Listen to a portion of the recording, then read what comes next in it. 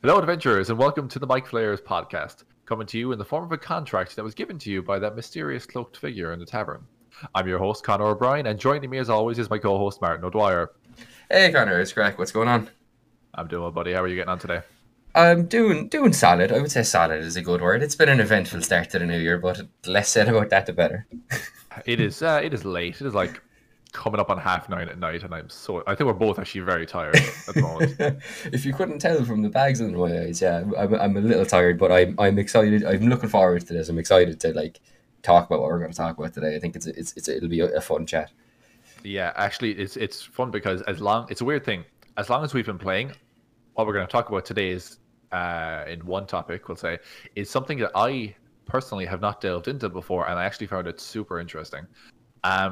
So Martin, today I thought it'd be kind of interesting if we talk about how other people, maybe people listening, can get into D&D, how you can start playing D&D, and what it takes to get started in the hobby.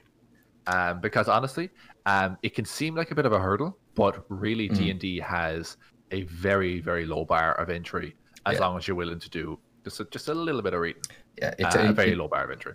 It's definitely intimidating from the outset, particularly because I know you've probably done it too, but I have friends who don't play D&D, and I've been like, oh my god, let me show you this hilarious clip from this podcast I watch called Critical Role, and it's like something dumb Grog did in campaign 1 that's just universally funny and everyone gets it. And then I think probably, I'm not to say that kind of weirds people out, but I think just people are see how much is involved with your character and everything, and it can look very intimidating from the outside, but realistically it's more like a series of small tasks you do that just you gradually build on as you play more.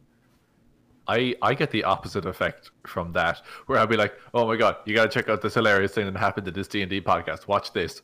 And then I'll show them. And I'm like, did you? Yeah. And they're like, that's just a bunch of people sitting at a table. And I'm like, no, but you got to imagine what they're imagining. Yeah, because that's how no, okay. Yeah. Or you have to do the thing where you're like, let's watch a funny video, and you hit play on the video, and then you immediately pause it and go, right, context.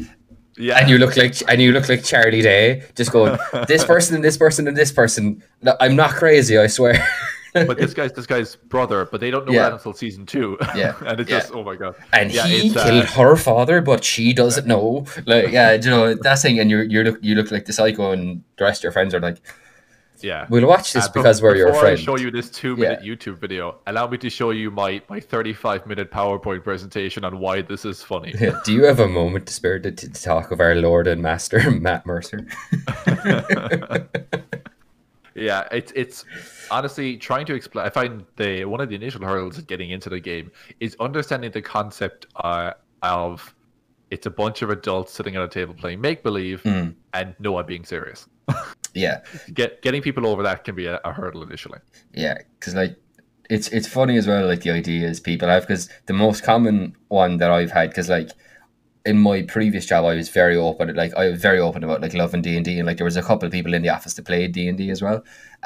So it would be well known that I played D&D, and some and one of my friends that I work, he was an older guy.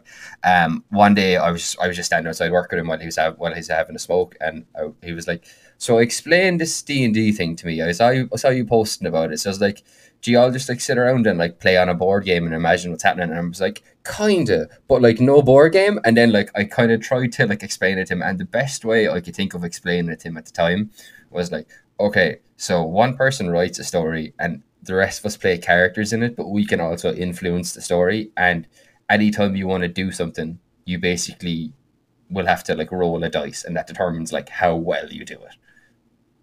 That's a fairly solid explanation to it. Yeah, it was a bit bare bones, I thought, but that was kind of the best way I could explain to him, and he still didn't quite get it. But I think a lot of the time, probably the best way to actually introduce someone to it is to be like, hey, if you're interested, do you want to sit down and watch a game, or come by for an hour and sit down and watch and see how we play, and see what it's like. And I think that's a much better way of doing it, because I think as well with or you could link someone a podcast and be like, hey, if you've time to spare, this is you can kind of get an idea of how it goes. But I think probably the best option is hey, if you want to sit in on one of our games, you can have a watch and see how we play and see how it works. Yeah, either watching other people play, whether that's on a podcast or a YouTube video or in person, is Yeah, because just seeing it in action. I'm just that way in general. I learn by doing and seeing someone do it. Don't tell me how to do it. Show me how to do it, and then I'll just replicate that. That's me kind of in every facet of life. I believe that's called Um, being a kinesthetic learner. That's very interesting, and I'm going to Google that later so I can learn more about it. Thank you very much. But yeah, no, that's absolutely what it is for me. It's actually really funny when you mentioned about trying to explain that it's a board game without a board game. There's a very funny scene in season 2 of Community, the episode entitled "Advanced Dungeons and Dragons." I've actually seen It's that a great episode. It is a bit where Troy looks at the table. They all have their character sheets, and Troy looks at the table and says, "Shouldn't there be some pieces or something to Jenga?" And then Abed actually gives a very proper explanation. He's like, "No, this is a role-playing game. It takes place entirely within our collective imaginations." And then Abed goes, "Ooh, Neil." Troy goes, "Ooh, Neil." Yeah, it's a good explanation. In that, it's a shared storytelling experience. What I wanted to talk about and what I mentioned a minute ago. Actually, 2 seconds. I have to start a timer, which I always forget to do at the start of the podcast because apparently that's just who I am. This is why we always run over on our podcast because I never set a bloody timer. So, what I wanted to talk about and what I was looking up earlier on before the podcast, I've never once looked at the basic rules. And by that, I mean, I've never looked at the basic rules handout that is free on the Wizards of the Coast website. Obviously, I have the player's handbook and stuff like that, and I've read it cover to cover. But I was looking through it today, and honest to God, I was shocked at how much they give you for free. Yeah. You can run a level 1 to 20 campaign. If you're resourceful enough, you can run a level 1 to 20 campaign without paying a single dollar, euro, and pound, then whatever. You could even just go back and go through all the Unearthed Arcana on the website and get those. Because they're all extra classes. So basically, for those who don't know, I've kind of looked at it and kind of the different levels of buy-in you can have with D&D. The absolute bare minimum that you need to run this game is you need to go online to Wizards of the Coast and download the basic rule set. What you get in that, I was really kind of shocked at how much they give you in this. So you get 4 classes, 4 races, selection of spells, a decent selection of monsters, and even some kind of more common magic items. By that I mean there's a couple of rares and stuff in there, but I mean like the ones you'd find people would be liking to have. They're very obscure. So they give you, in terms of races, both hill and mountain dwarf, wood and high elf, both types of halfling, and then humans. That's super solid. That's your fellowship right there. Yeah, Mountain Dwarf is like in terms of like your starting stat bonuses. Mountain Dwarf is one of the best races you can choose if you're just all about 2 and 2. Yeah, 2 and 2. Like if you're just all about optimizing your character and you don't and you're just looking at like the best build and you want to go like that numerical thing, like Mountain Dwarf, hell of a race. Mountain Dwarf's great, very great. So they give you those 2 straight off. Great. You have your elves, good magic users. You have halflings, which are make like good rogues or anything. But obviously, you can mix and match. Halfling barbarian, man. Halfling barbarian. Death to kneecaps everywhere. And then human, and then you get they're a little bit tight on because you only get 1 subclass for each of the classes they give you, but they give you light cleric. Yeah, sorry, go on. I was just going to say I don't think they're bad ones either. Like no, they're kind of your. I don't want to say they're the basic class for each subclass for each of these because that sounds bad, but they are kind of the quintessential of that particular class. Yeah. So they give you the life cleric, which is basically the extra healing cleric. Yeah, pretty much the best healer you can have. Absolutely, yeah. They give you the champion fighter, which solid and simple. I often give out about the champion fighter being a little bit bland, which is funny because that's the exact opposite of the argument I gave as to why fighters are really good because they don't have a lot of flavor. The only issue with that, I think the reason it's included in a starter set is that it's most of what you have to pay attention to is passive rather than active. Like you don't have to choose to activate an ability; it's pretty much always on, and like champion fighter, crit on a 19 or a 20, and then as you Yeah, level, crit from 18, 19, or 20. Oh yeah, man, exactly. Yeah. so good. So that's really really good. Rogue or thief, rogue thief. Iconic. Yeah, exactly. Yeah, and then you have your evocation wizard. Hmm. So that's right. That's your support, your tank, your specialist, and your blaster, your glass cannon. Absolutely. I mean that's a perfectly rounded party right there. And the thing is, they you can if you buy that's the basic rule set that you can get there. That's entirely free. You download a PDF. There, it's all there, ready for I you to believe it go. also includes character sheets in it too. Well, that the basic rule set has the blank slate one, so you can print off. The starter set, which you can get, which costs about 20 quid. That comes with dice and the 4 or 5, I think 5 pre-made characters. Oh no, sorry, that's what I meant. It's like the classic traditional like blank one with the dragon on the side and stuff that you just fit Yeah, in. yeah. Sorry, there is a template for that at the end of the PDF. And I'm like, but I mean, even just that's 4 and 4. You can make any combination of those classes and races. Just even a few it's not all the backgrounds, but there's like maybe 6 or 7 backgrounds too. You can make some really good combinations in there. It's actually funny because I was reading through it earlier on, and I'm looking at it, and I was thinking to myself, oh, I'd actually kind of love to do like a level 1 to 10 campaign and tell you guys you can only pick stuff that appears in the basic rule set. I thought that'd be very cool. Ooh, that's an interesting challenge. Yeah, so only Life Cleric, Champion Fighter, Rogue Thief, Evocation Wizard. That'd be a very interesting campaign for players who are advanced as our party is. Full plate mail, great axe user, champion fighter. That would work. That works perfect. I was like, what's the most amount of damage you can do with one of these builds? But like that's great. Like I said, you get a selection of spells. I don't think you get the entire spell list for cleric or wizard, but you get a decent one. Yeah. And then the monster selection in this is better than that's in the player's handbook, because you get basically all those like humanoid ones and the animals and stuff like that are kind of basic ones in the player's handbook. They've also thrown in adult red dragon, like what's it? Young green dragon, griffins, stone golems, flesh golems, like a handful of other monsters that would make for some really, really good adventures. Yeah. I think they've done a good job of including like sort of iconic examples of each part of what you need to play a D&D. Like, you know, you've got, like you're saying there, you've got like your kind of not cliche, I was saying like not cliche, but your archetypical like subclasses for each of the classes, and then you've got the like I said, the fellowship in terms of like the races, and then you've also got like red dragon. Like adult red dragon is pretty much, it's like that or a beholder are like the D&D monsters. Yeah, exactly. Like, it's so iconic. You could. I was looking at it, and I was kind of going through the list, and I'm like, what do we have here, and what could you do? And I'm like, yeah, with what's there, you can play the Hobbit adventure. You can go to the mountain, fight the red dragon. There's wargs on the list. There's bandits. There's orcs. There's a whole bunch of stuff. I'd be curious if that was intentional.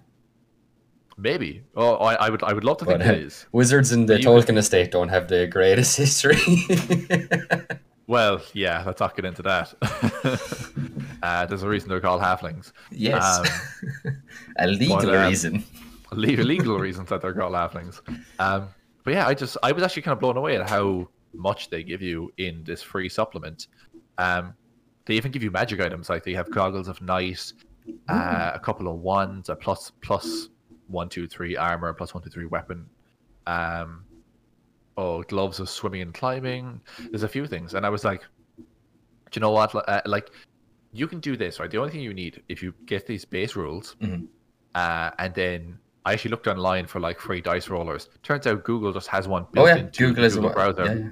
And honestly, other than the fact that it doesn't have the fancy animations that D&D Beyond has, and it's pretty much on par. Like, and you can't roll advantage or disadvantage together. You just have to roll twice. But it's like true, surprisingly really good. It does have a modifier thing where you can add in like, I want a +5 modifier on this roll, and then you can roll the 20 and it'll add it automatically for you. Cool. Yeah. But yeah, honestly, it took me 3 seconds to type that in, and it immediately came up in the browser. You don't even need to buy dice. That's how easy it is to get into D&D. You get everyone open up your browser on your phone, type this in or whatever, and then get the basic rules open. Scribble together some character sheets. All the magic, combat, exploration rules are all included. Damage types and all that stuff. Oh my god, Martin! I just remembered the thing I wanted to talk about. Okay, we're changing course. Cancel the podcast. This is what we're talking. No, I'm going to note this down. I just remembered. I thought this was such an interesting talking point. I feel like such a dope. For context, about 3 hours ago ish, I thought of this thing I wanted to talk about with Martin. I was like, I'm going to note it down before I forget it again. I thought about this thing and I thought, that's an I'm bigging this up too much. People are going to be like, holy shit, Conor has the holy grail of questions. Do you know what? It's just an interesting talking point. But I was thinking about it and I thought to myself, this is really, really good. It'll be a good chat I can have with Martin. And then I forgot it. And then I couldn't remember. I'm like, I know it's like a good question. And it's like a one-line question. I can't remember what it is. And I was honestly the past like 3 or 4 hours trying to remember what the hell it was. And I told Martin before the podcast that I had a good talking point and I forgot it. And then I told him also that I would cancel the whole goddamn podcast and we'd start again. We won't start again. We're on a roll here. We also spent about the last 2 hours before starting the podcast just every so often me going, remember it now? No, sorry, not a clue. Yeah, no. Yeah, no.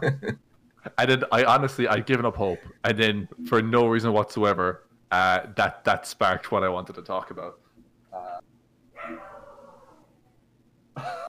Sorry, just 2 seconds. I'm typing this out.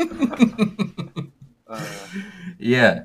So I think what Conor was saying to sum up while he's jotting that down is you would be surprised how easily you can get into D&D without paying a single cent.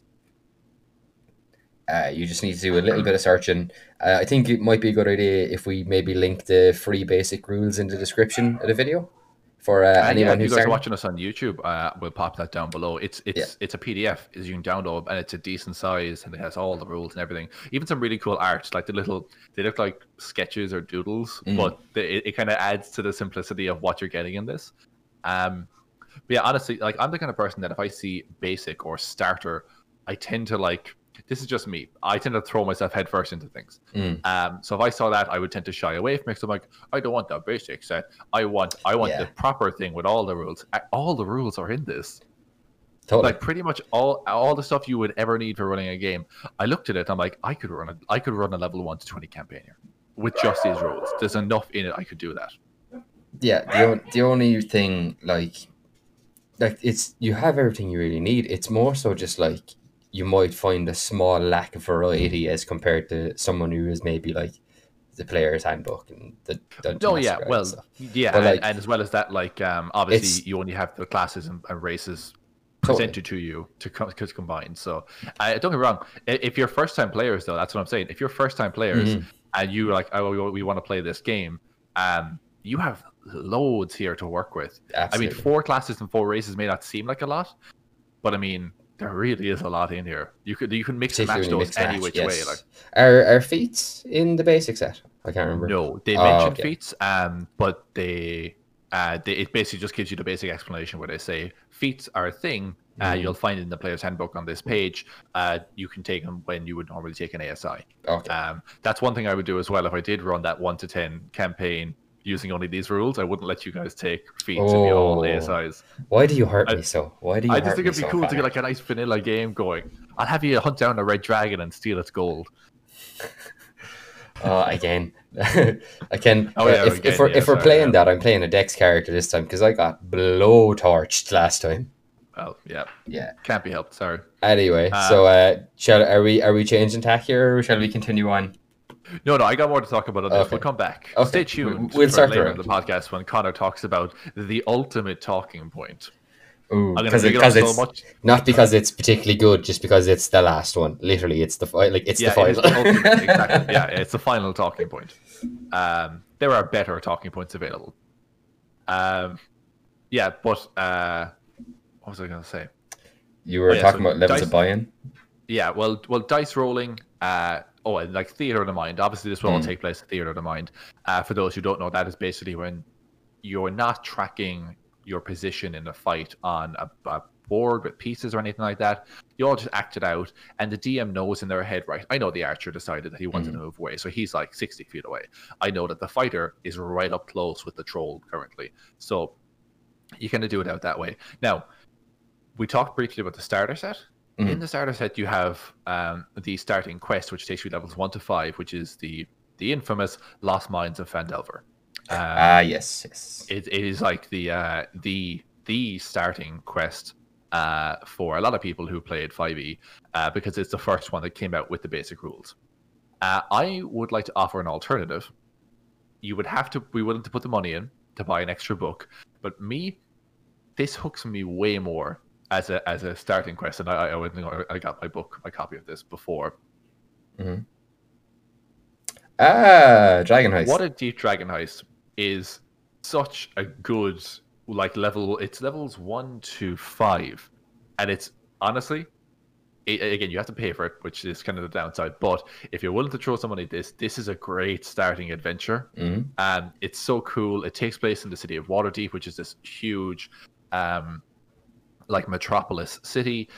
You basically do some quests at the start which involve like some crime syndicates and stuff like that, and in the end then there's actually 4 separate ways of playing it. You choose a season. You go, spring, summer, autumn, spring, summer, fall, winter, and then based on what season you want to play the game, what time frame, there's a different big bad. So you're fighting a different big organization within the city based on the time of year you choose to set your adventure. And you basically have to the quest is that there's like 1 million gold dragons, which are the gold coins, somewhere in Waterdeep, and you've got to race other organizations to be the first group to find it. And it's really cool. There's a lot of stuff in it, and I think you kind of, like I said, it's level 1 to 5, so it's quite straightforward. That for me is a really, really good. It's a great starting adventure, and it's the first adventure I read through where I thought, oh, I fully understand what's happening here.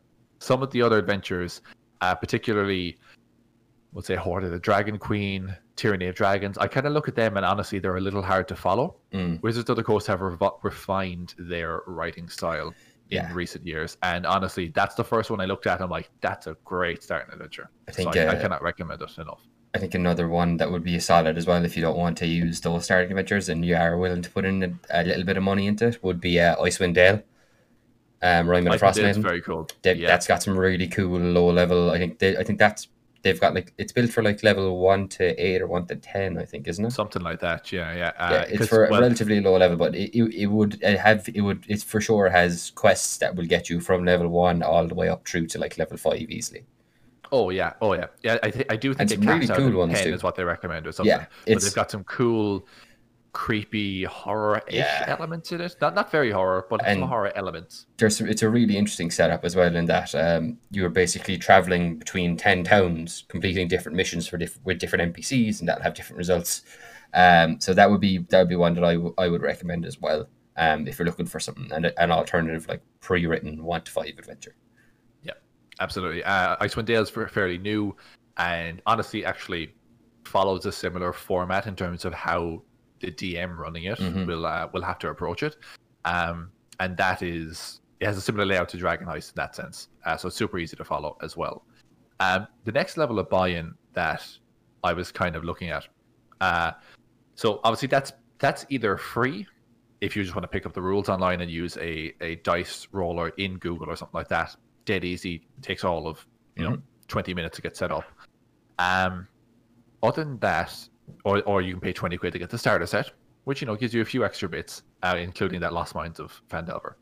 The next level would be buy the 3 core books. Yeah. So that's your Player's Handbook, your Monster Manual, and your Dungeon Master's Guide.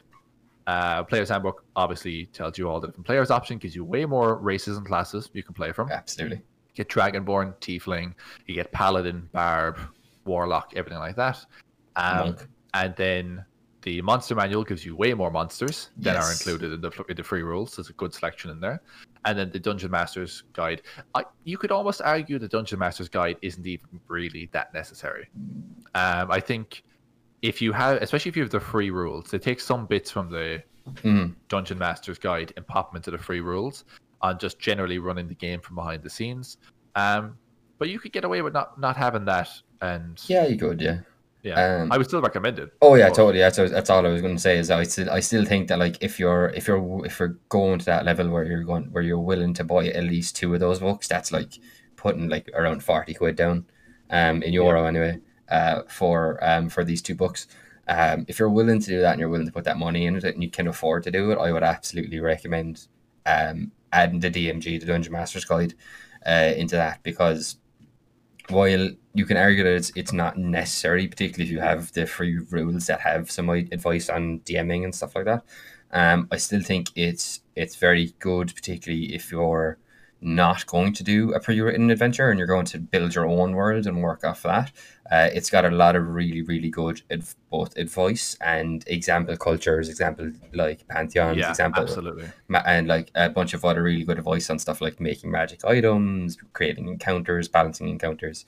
So if I would say if you're going to that level of commitment and you can actually you can afford to do it, definitely pick up the 3 books. Oh yeah, if you're gonna, honestly, if you're gonna buy two, buy the three. And And like the thing is, like, you never like it's not like it'll ever be, as long as fifth edition is still a thing. Like the DMG is still accurate and in date. They add yeah, little updates to it and little extra editions in like supplemental adventures or new books that come out. But like I've had the same DMG since like 2015, like, and there's it's been battered. yeah, oh yeah, mine's starting to come apart. Well, not quite, but I'm like, I try not to handle it too much because I know what if I do, it's gonna come apart very soon. But yeah, I mean, like, you can pick up those 3 books. You can splurge and get your own set of dice each. There's Actually, plenty of people that do them online, whether you want to go to Amazon, or I'm particularly fond of Dakota Irish. yes, Dakota Irish He has is, some I would highly fantastic stuff. recommend. Really, really good quality stuff. I'm great for like gifts as well. I've bought a bunch of Christmas gifts this year from that guy. Yep, Something same. I I actually, bought a y'all dice from him as yeah, well. awesome, awesome. God, he made It out like a rolls bandit well with us, too. didn't he? Sorry, He made out like a bandit with us. I think so. Yeah. But what a thought occurred to me there when you were saying it. So if you're okay with not having the physical books, a recommendation I would make that could actually work out cheaper for everyone involved. If you get D&D Beyond, which is Dungeons and Dragons official app slash player website app, I guess. But that's got everything on it to like build characters. I think actually, if you go on D&D Beyond, the basic rules that we were talking about earlier are included in that. So They are, yeah. you You can can make a actually free use account. Yeah. D&D Beyond from the get go. And they do include dice on that too. They have a virtual dice roller, and it's actually excellent too. I always use it playing virtually. They have that on that as well. So with D&D Beyond, just saying, if you wanted to like try and minimize cost, you can, if you create a campaign as a DM, you can share content with your players. So if all of you wanted to go in together on like the 3 books, and everyone pays for the 3 books together, and you like split it into X, like between X number of people, you can kind of like minimize the cost there. And then just have like whoever's the DM buys the books, and then you can like content share with them then. And then if you at a later, you're good to go basically then. And then at a later stage, if you decide you want your own books, you can add them to it. But of course, you just won't have the physical thing. You'll have it digitally. But that has its own benefits in that you can carry like, I love having digital books. I love having like 10 books on this. Like, Yeah. Yeah. it makes the life of a traveling DM a lot easier.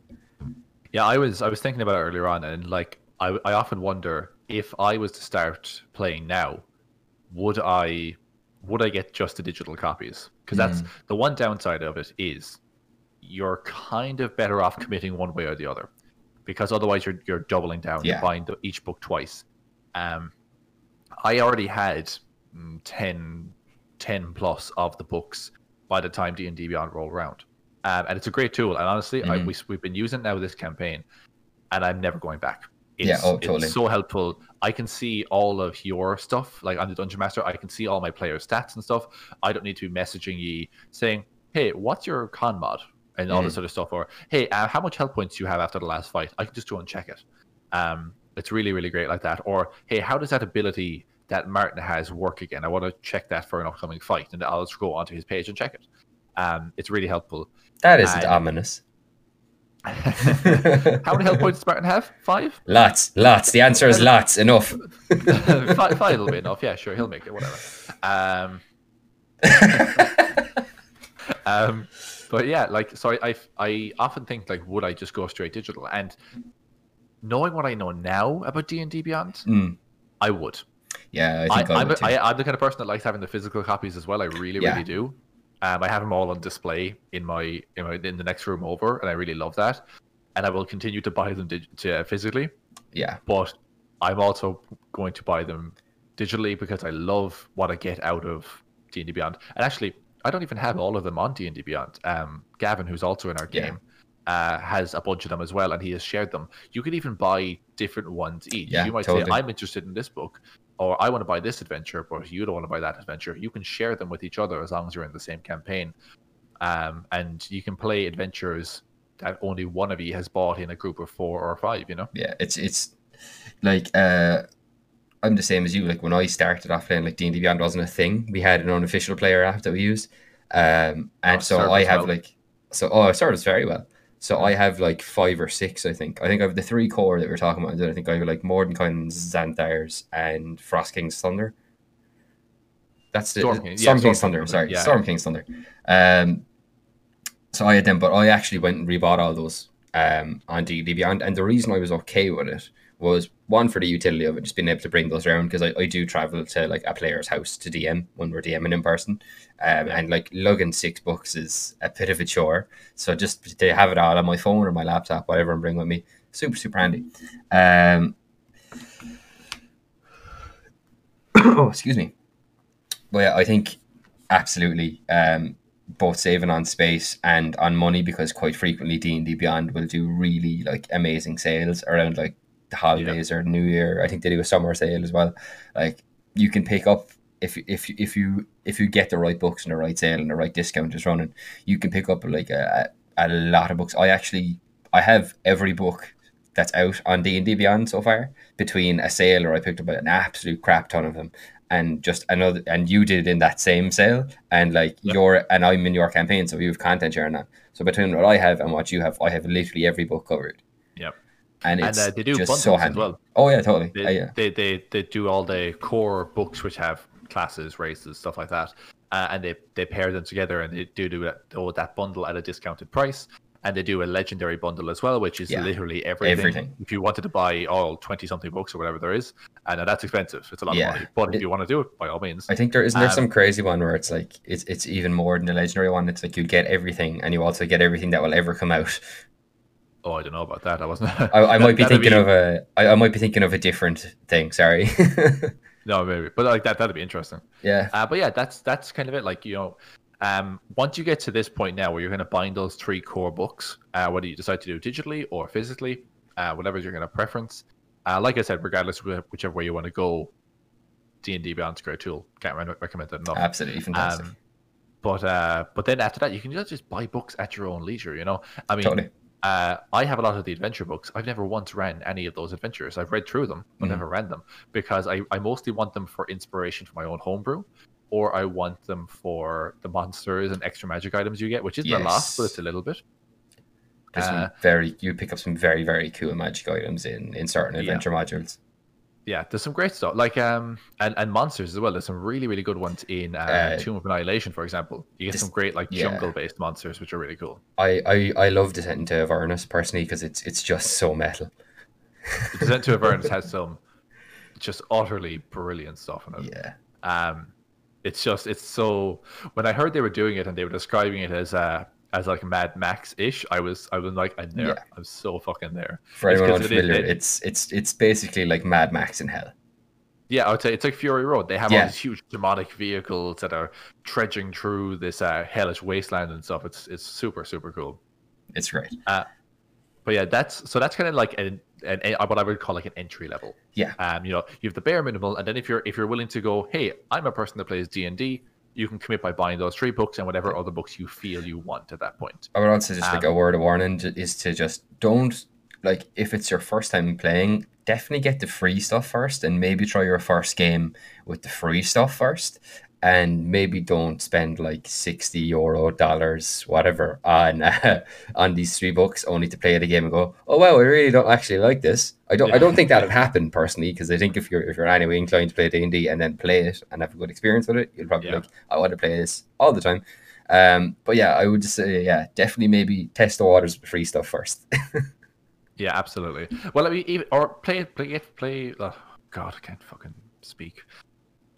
Okay, play with like the free stuff, or if you know someone who runs Yes. the game and they already have the stuff, if they run a game for you and you play in their game and you're like, oh, I really enjoyed this, I'd like to dungeon master myself. That's what happened with me, and that's kind of what happened with you as well. I think. Absolutely, yeah. We played in a game that someone else ran, and they were like, we really enjoy this. We'd like to run our own story, and we did that. We started our own games.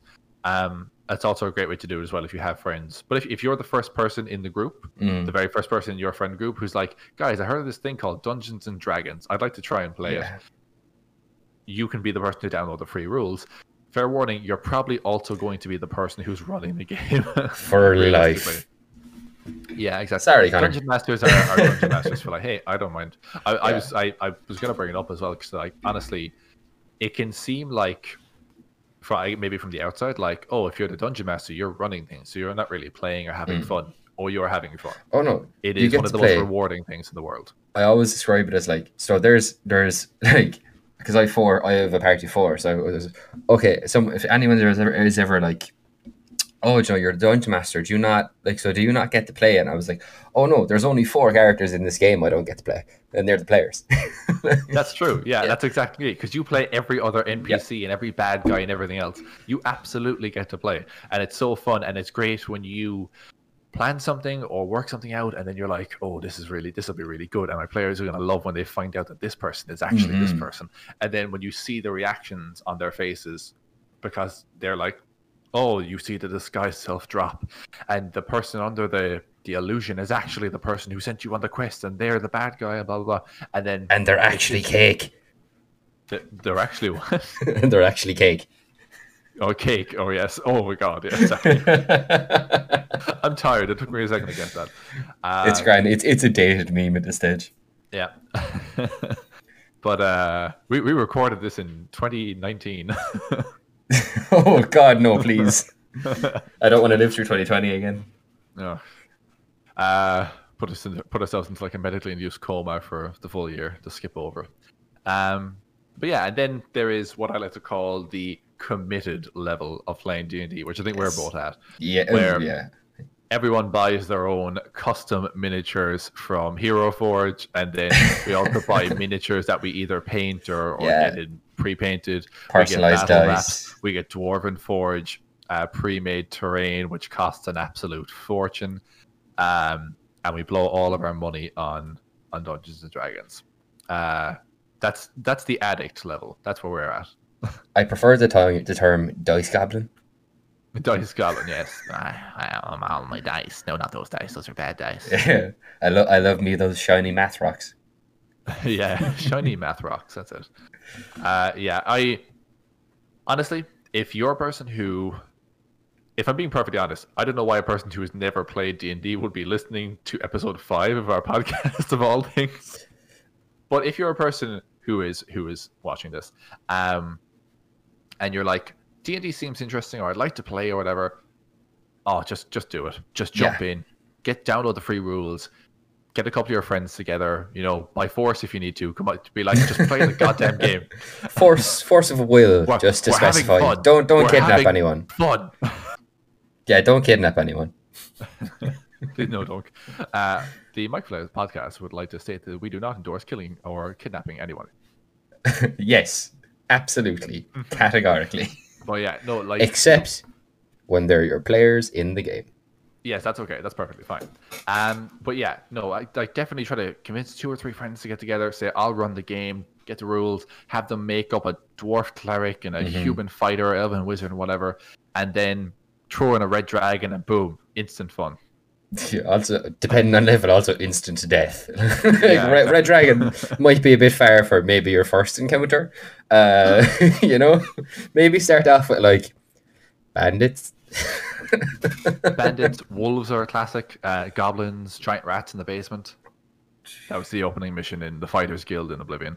Yes. No, bandits were the first, were my guys' first ones, I think. Yeah, I'm What did pretty sure it IG was. Yeah. fight? IG fight zombies this campaign, and I think Yeah. the first campaign was crabs. Oh, was it not like? I think it was. We went underground, and then there was like a spider, and then there were also like giant lizards. Because I remember we had to fight Oh, giant there lizards. was. Yeah. There was like 3 giant lizards, and then you got to the central chamber because you were told, "Hey, there's some crabs making nests or whatever." Yeah. I don't think crabs do that, but fuck it, why not? Technically, my magic crabs make magic crab nests in the sewers. What's not to get? And yeah, and you What, you never seen a sewer crab before? Yeah. And then you fought the crabs, and then I threw a second wave of enemies, which was zombies. Yes. At you.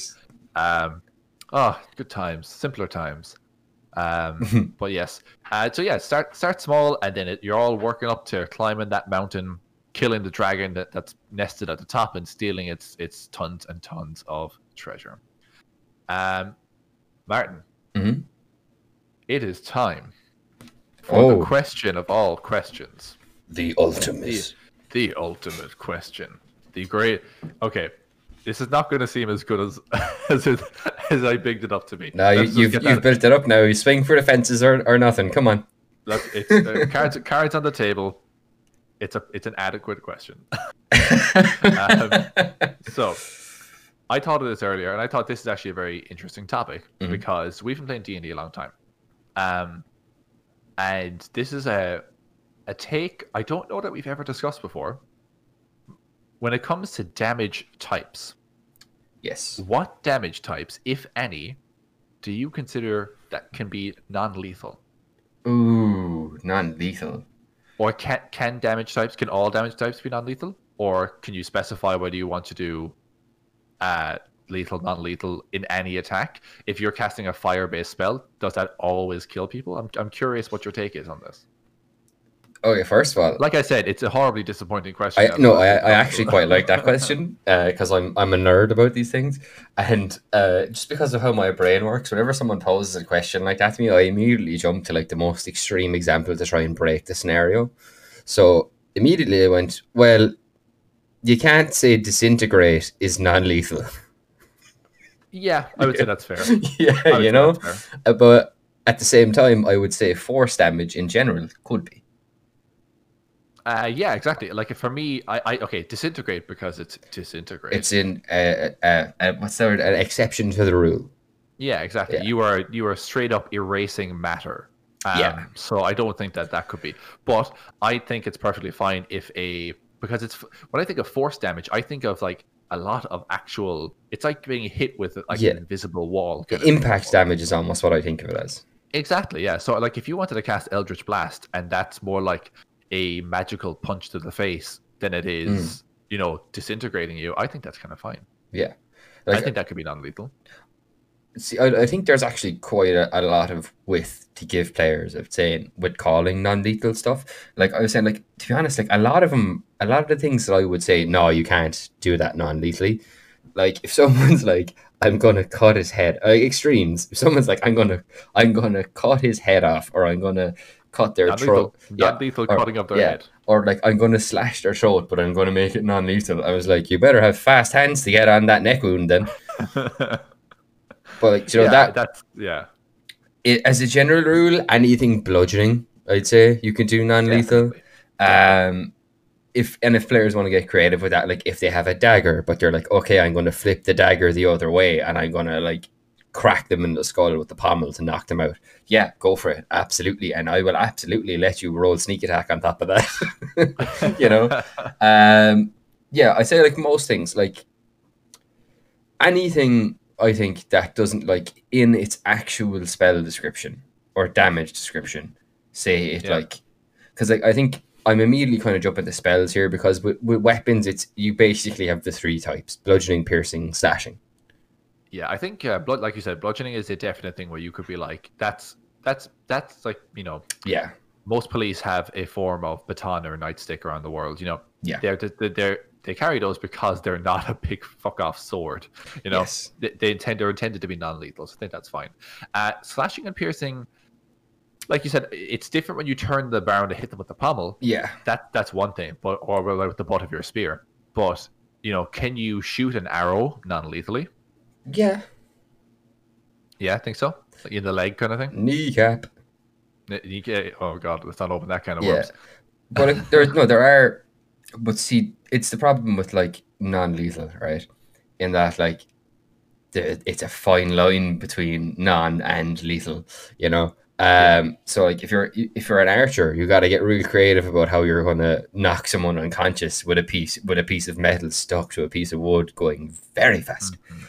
Uh, There was if you ever played the Thief game that came out in yeah, 20 something, they had blunt arrows, which yes. is interesting. If the character they're like shooting at is wearing armor, I'd actually give them a lot of leeway. Like if they have like a metal helmet on, and someone wants to do non-lethal damage and like shoot them in the head with an arrow while the person is wearing a metal helmet and just like rattle their brain around inside their head, because like physically it wouldn't work because the arrow would just deflect off the helmet because the head and the helmet has way more mass, and it's not, the arrow ain't punching through the plate. Well, then you have the arrow, the bodkins, the helmet, and rattling and making exactly noise. That's thunder damage. Then, so that's a totally different story. But that's what I mean, like for like sort of like bludgeoning damage, I would say wholesale. Like unless you're hitting someone with a mountain, you can specify non-lethal damage. You know what I mean? Oh god, I cast earthquake non-lethal. I'm gonna drop this boulder on a guy. Non-lethal damage. So what? Like it lands on his ankle. Yeah, well, I mean, non-lethal, but he's alive, but he ain't living anymore. Yes, okay. So that's, I'd say, for weapons in general, in the general case for weapons, I would say yes, you can absolutely specify those as non-lethal, because someone can lose consciousness from blood loss, but if you stop the blood loss, they won't die. That's fair. I think that's fair. Maybe it's a bit more nuanced to it, where like you're saying, it depends on the circumstance, and if you decide I'm going to shoot this person in the leg with an arrow to incapacitate them non-lethally, do you then have to run up and make a medicine check so that person does not bleed out? So I would say for something like slashing or piercing, if you're trying, it's a bit of a contradiction of tactics, because if you're trying to like knock someone unconscious, but you're like, I'm gonna stab them in the face to knock them unconscious, it's like you'll definitely knock them unconscious, but they'll probably very quickly progress from unconscious to dead. Like, so I would say, Joe, if someone wants to do a thing like Joe, I'm thinking of, in my head immediately, I'm drawn to like the old school samurai showdown, Joe, where the two guys pass each other. You see that there's a flash on the screen. They both stand. Yeah. One of them goes down. Then, like I would say, like if you wanted to do that and then immediately run over and like do a medicine check on them, I would say if you want to do like flashy non-lethal damage like that, that's no problem. So I think it's in general yes for weapons, and then once you get onto spells, as it is with all of D&D, stuff gets a little more complex. Let me pose this one to you. Thunder.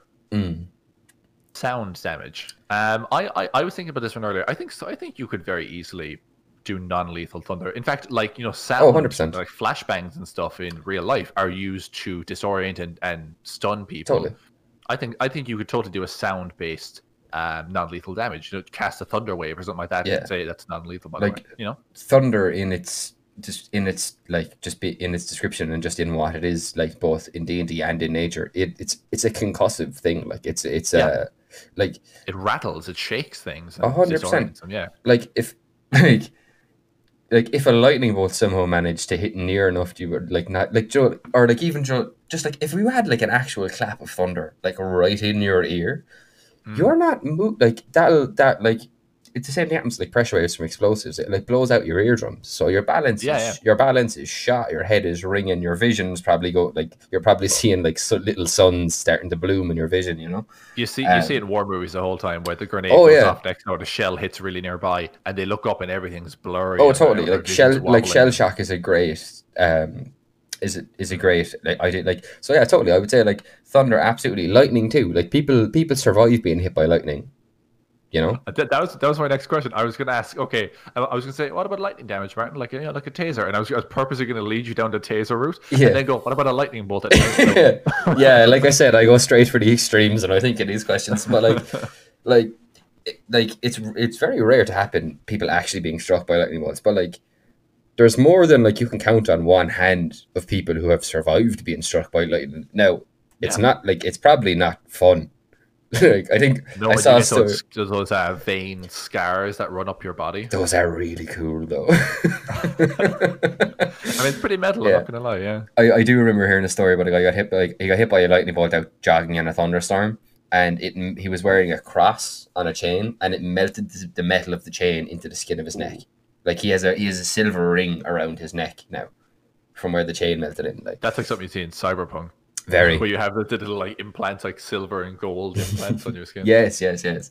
But yeah, like Uh, I would totally say you can like non-lethal lightning if you call it, and again is if you're willing to run up and immediately like make a medicine check to try it, like particularly if you're offering to do that. Like, can I use like if a player was like, can I hit this guy at like a 4th level lightning bolt, but I want to make it non-lethal, and to do so I'm willing to run up and try a medicine check, and like I'd be like, yeah, totally. And if that medicine check fails, I'm marking down a death save.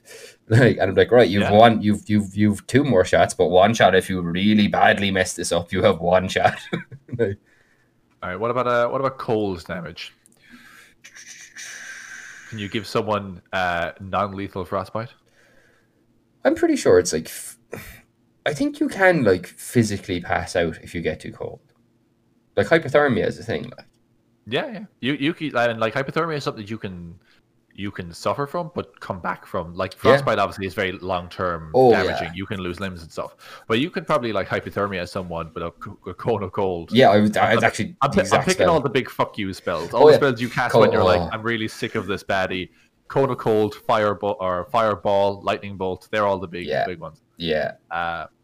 Yeah, I would think cold could work. Like Totally. a quick blast, and suddenly all the heat is just sucked from your body. If you've ever been like really, really proper cold to the point where you're shaking and you can't lift your arms or move, or you can't even think. Like it's like a shock from the cold as well. Yeah.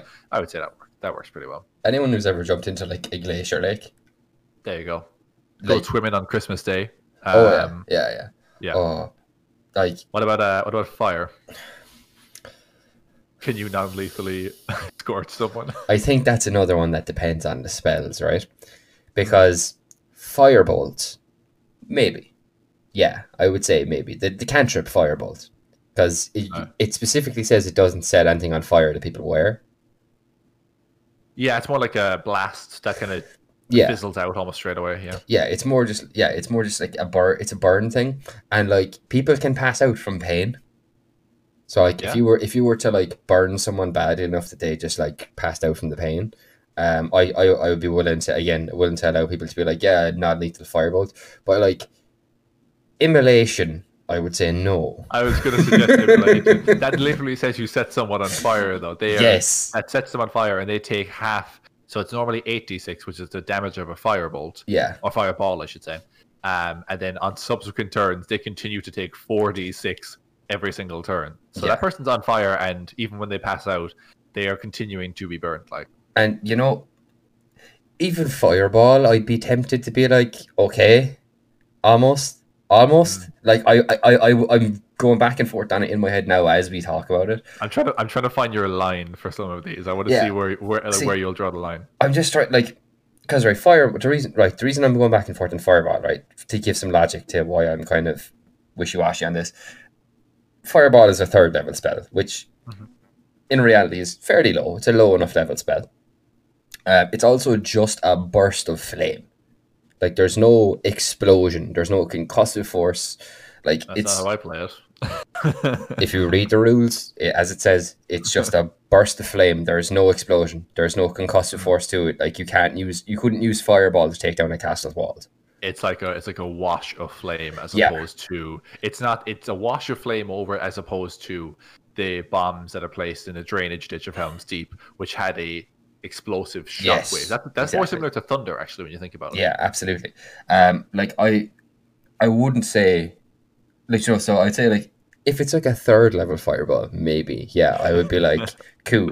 But if you're like ninth level fireball, I'd be like, ashes. He turns to ashes. Yeah, yeah. Like, I mean, so, if you're pumping that much damage into it, and that's what I was thinking about lightning bolt as well. Third level lightning bolt's pretty hefty, yeah, but you could argue that you're just trying to like electrocute them to the. yeah. Okay, electrocute actually means death. Now I think about it, but you want to shock them to No, the point of you can get unconsciousness. you can get electrocuted without dying. Does it not by definition You mean that can you if can that person die was from electrocuted? electrocution, but like you can get electric. Like I suppose this is not an important discussion. This is not a science podcast. Yeah, Clearly, we and were hoping you were neither that. of us are scientists either. But yeah, like I think most stuff can be non-lethal, and it's just in the extremes you need to make it a call as you see fit as the dungeon master. Yeah, there's other But ones I'm looking at if here. you have other examples, I'm more than happy to test my limits. Well, there's a couple here that I think like psychic is like you could like Oh, almost totally. mind stun someone until they Totally. fall unconscious. You could do poison, and the poison could be almost Drow poison. like drow poison, where you get knocked unconscious because you've been poisoned. Yep. There's one that I find very hard in any capacity to say this is non-lethal, and that's acid. Yeah. Yeah. Like, do you know, like Like even acid splash, which is a cantrip, you're literally you're throwing acid at somebody. This is gonna sound fucked up, but people also do say. Go on. Right, acid splash. No, actually, yeah. If it's the killing blow, if it's the thing that takes the person to zero with acid, I would say no. You cannot specify non-lethal acid damage. There, I got it. I found the line. Yeah, it's. I was about to say it, and then like every picture I've seen of someone who has been burned with acid flashed through my mind, and I was like, no. Do you know what? No, that's the worst thing you could do to someone. Yeah. Like, yeah.